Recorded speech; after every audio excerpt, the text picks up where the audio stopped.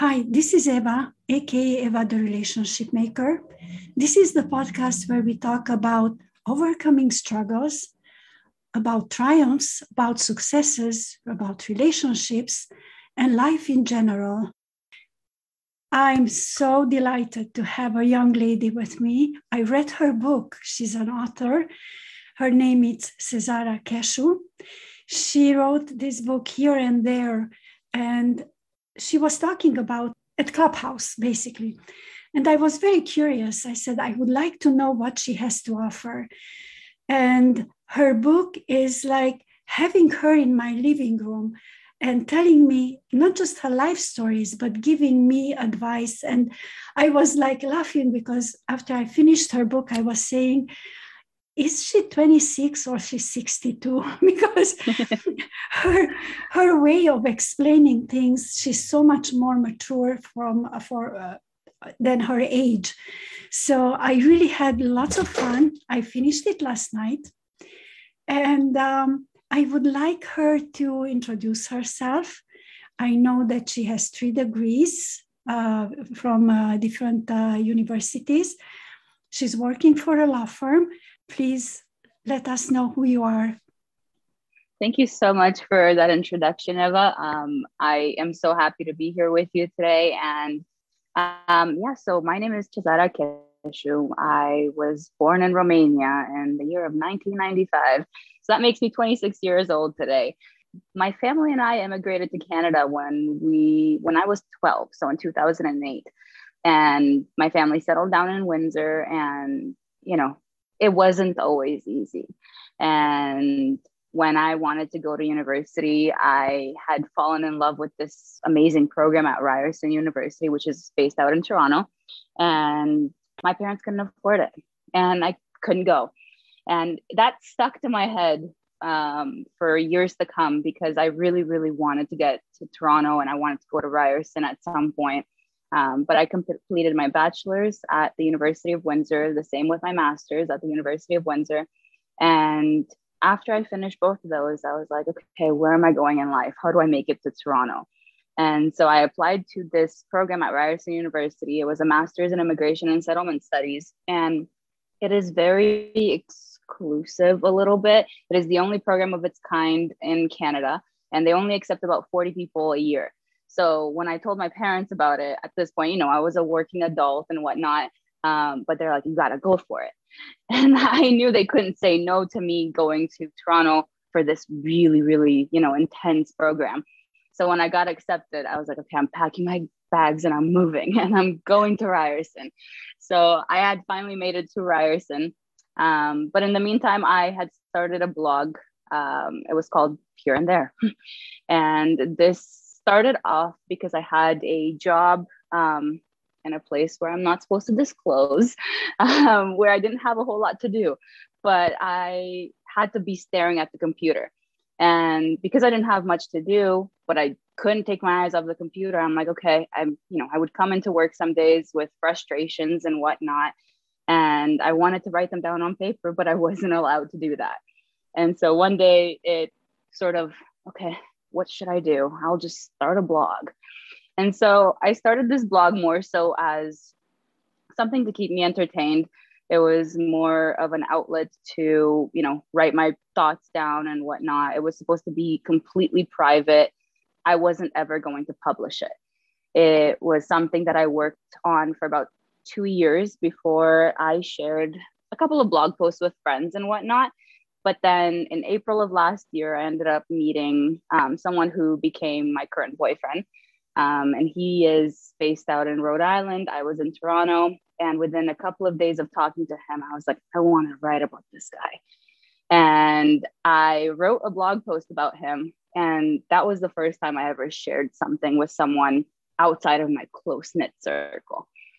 Because the contents of that blog were supposed to be completely private, because it was essentially a confessional of my life. And he said, dude, your writing is good. Like, why don't you, make that public? I struggled with that idea for a couple of weeks, but I knew that he was genuine, because I was just beginning to know the guy. He was, based somewhere else. I probably would have never met him. And I ended up making my blog public.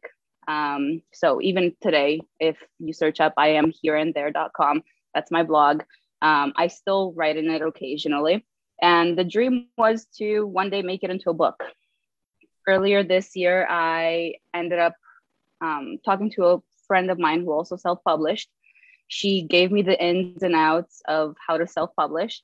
And I was like, you know what? I'm going to make this a project and I'm going to turn that blog into a book. And so Here and There was born, Here and There Extended, my book, which ended up being published on my birthday this year on June 9th. And ever since then, it's been a roller coaster of just emotions because I essentially made a confessional self-discovery book that I put out there for the world to see. It is like having a heart-to-heart with me without even knowing me, if you don't know me. And then for those people who did know me, they were like, dude, I was there for that one. And I was there for that one, or I know about that one. And I was like, yep, that is out in the public world now. So that's essentially the long story short of the book and how it came to be. As much as you say that it's very personal, it's true, but it's so interesting because I was reading and I said, I had that thought before, or sometimes I'm having that thought, or not always it's nice. Life is not easy. Life is hard, but going through it, that's what makes it amazing, because all the lessons we learn, and you have so many lessons and so many little places that you say, okay, this is where I was, this is where I went. So it shows your strength. And I think that's why people like that book, because it's easy to read. It's basically like having a conversation with you and having a conversation with yourself, basically, when you read and you say, I remember that. And it's not me. I'm not writing it. It's your thoughts. So it's really interesting. I have been through all the passages that you have been through. And it made me laugh at the end, because you say 26 years, 26, what I learned every year. And I said, oh my God, since day one, you learned something. This year 2, year 3, year 4. So it's interesting that how you combined also the wisdom from your parents and also how you emphasize what is important. So I have a few items that I took out. You were talking about guilt and how you were able to get rid of the guilt. I know lots of people suffer of guilt. I should do this. I'm not a nice person. I made a mistake. So what did you learn? What is guilt for you represent now at this moment? And talking about guilt, I guess there's two ways to think about it. There's, for me anyway, in some ways, I know that sometimes I'm doing something wrong and I'm like, you know what? Who cares? I've got one life to live. Like, I'm not going to sit here and mope and be guilty, feel guilty about doing things that I'm doing the things I'm doing, even if I'm not supposed to be doing them. And I think that's like one of the entries. It's about I shouldn't feel sorry that I'm having a good day or something like that, where I essentially talk about, I could be having a really stellar time in my life and someone will always have it worse, of course. But I shouldn't feel guilty about, sort of celebrating my successes, because everyone's going to have a bad day. I'm going to have a bad day, but that doesn't mean that I should rain on my own parade, even when I have a parade to celebrate. So that's like one way of thinking about it. But then there are other times when I feel like guilt sort of takes over and you sort of start to just mope. And I think I posted something about that literally today about, a missed opportunity to shine, because you could have sometimes a bad day and that bad day takes over. And in that moment, you don't think about, for example, you're in the process of doing something great You don't think about the fact that you're maybe halfway into reaching that golden star. You think about the fact that you're not there yet. And that sometimes can just eat you up. So I've been through both of those. And I feel like I still have that sort of approach at life where there are certain things that I'm like, you know what, I'm not going to be apologetic for this. And certain times when I'm like, okay, this day sucks. Or this, this feeling sucks. But doesn't it feel better when you just say, okay, today sucks, but there is tomorrow, but you face it instead of just having that fear, but you face it, and it becomes easier somehow when you pronounce it, right? I mean, yeah, but sometimes I feel like I just need those days where I'm just like, you know what, I'm going to cry about the things that are not going great. I'm going to get it out today so that tomorrow I feel better. Crying is very healthy. I loved your realization, because you were thinking, I don't belong here, I don't belong there. What is home? And I like when you get to the realization where really home is and what it represents to you. Would you like to expand a little bit on that? Oh, certainly. So about 4 years ago, I went back to Romania for the first time since my parents had immigrated. And for a really long time, I kind of looked, for a really long time prior to my trip, I looked down upon my parents' decision to move to Canada because I felt as if they betrayed me, that, they moved me away from home. They moved me away from my friends and my family. And not only did they move to like a different city, but they moved across a damn ocean. And so I felt, I had a lot of resentment against them for that.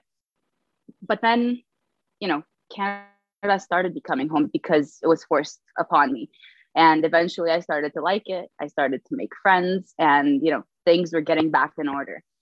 And then 4 years ago, I went back to Romania for the first time in 9 years. And it no longer felt like home. I felt as if I was, speaking the same language in a country that was no longer mine.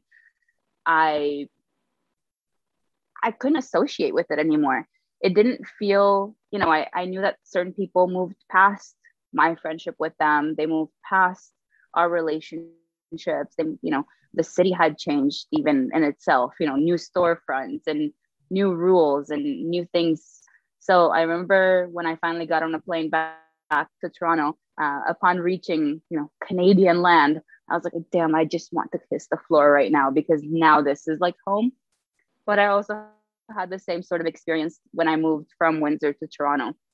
I spent the first couple of months in Toronto just absolutely thinking, what am I doing here? Because, if you know anything about Windsor, it's a rather close-knit community, 300,000 people. And all of a sudden I go from that times 10, 3 million people. And it felt very superficial being here. And it felt very lonely and just alienated. And for a while, I also wanted to move back to Windsor. And now every time I go back to Windsor, to visit my family for a weekend, I'm like, damn, all my stuff is in Toronto. Can I get back?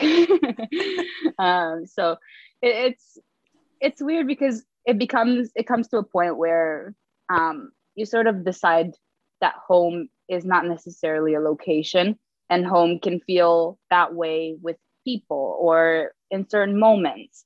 I was away just now visiting my boyfriend for a month, and there were moments when I felt like I was home just because we were doing things that had my heart absolutely full. Whether it was, going out with friends and whatnot. There were moments where I just sat there and like smelt the roses essentially. And I was like, wow, this feels good. It feels home-like.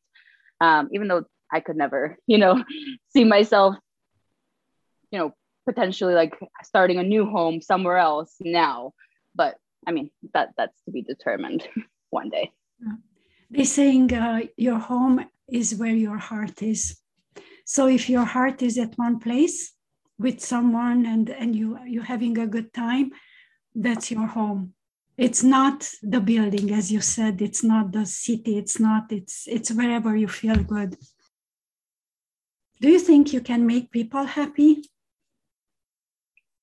In what sense? Is your job to make a person happy?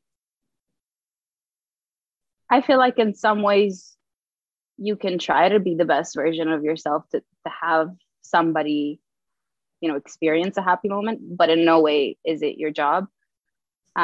Because I feel like we all are the masters of our own fate, essentially.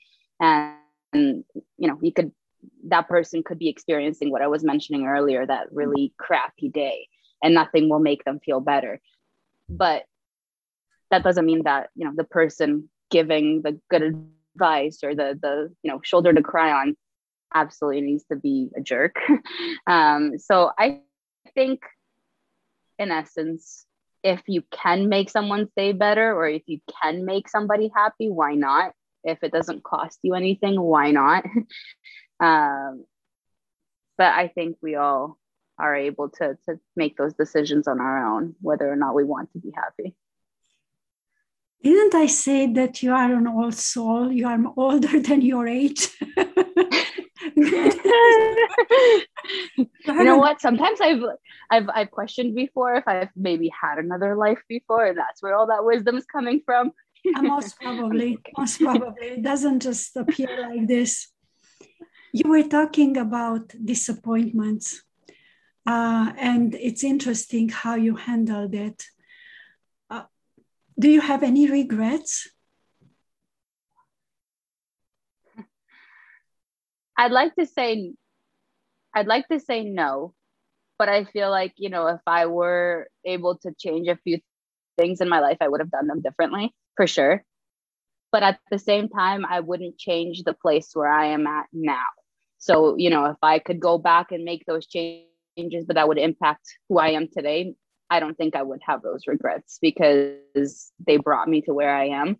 If I could make those changes without anything in my life currently, changing, then maybe I would change them. But I'd like to say no.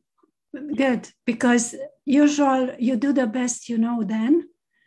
Now you know better, you do better. But I think people live in regret. Many people live regretting things, and you cannot change it. Learn from it and move on. And that's what you did. What does love represent to you? What is your notion of love for you? My roommate's mom, she has always said that I am a hopeless romantic. And I loved thinking that way for a really long time, because I feel like I put my heart on my sleeve a lot of times. And that came with a lot of disappointment, in my life at some points. But I feel like it led me to a good place, because I am right now in the most beautifully mature relationship. And I feel love in ways that are beyond the physical. And I feel like whatever I had experienced in love before was just lessons to be learned to prepare me for where I'm at today. In my relationship, because I wouldn't be the partner that I am today without having had the experiences of the past. But love can come in many forms. So this is not only romantic. I have an amazing group of friends. I have the best family. My sisters are my best friends. And I think those are also important ways to love, to make you a better partner, in the future, because I'm not at the stage of being married, but when I do get married, I want to make sure that my partner knows my values in terms of, loving those around you, loving your family, being, really, really tight with your sisters or your brothers, and trying to do whatever is best for those people in any scenario. And I know you are big in gratitude. That one, yeah. I guess. No, it's amazing, because very few people remember to be grateful for what they have. What are you grateful? What am I grateful for? I'm grateful for life itself. I'm grateful for all of the steps that, I've taken to become the person I am. I all the jobs I had that taught me how to deal with people better, all the friends that I've made through all of my jobs, the community that I have right now, the people that reach out on a daily basis when I post something about my book, or not about my book, but about anything else. And they say, dude, I'm so proud of you. I've received some really awesome messages when the book was launched. I read a review a couple of days ago that literally had me in tears. And I didn't know who it was at first. And then as I kept looking at the review itself and the username, I was like, oh my God, that is one of my really good friends. But I had no idea that he had written such kind words about me. And I'm grateful for the fact that, whatever energy you put out in the world, it kind of comes back to you, sometimes 10 times stronger. And it's amazing what, treating people nicely can do back to you when you need it.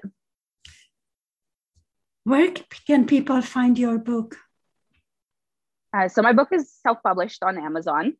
If you search up Here and There Extended, it should be the first thing that pops up.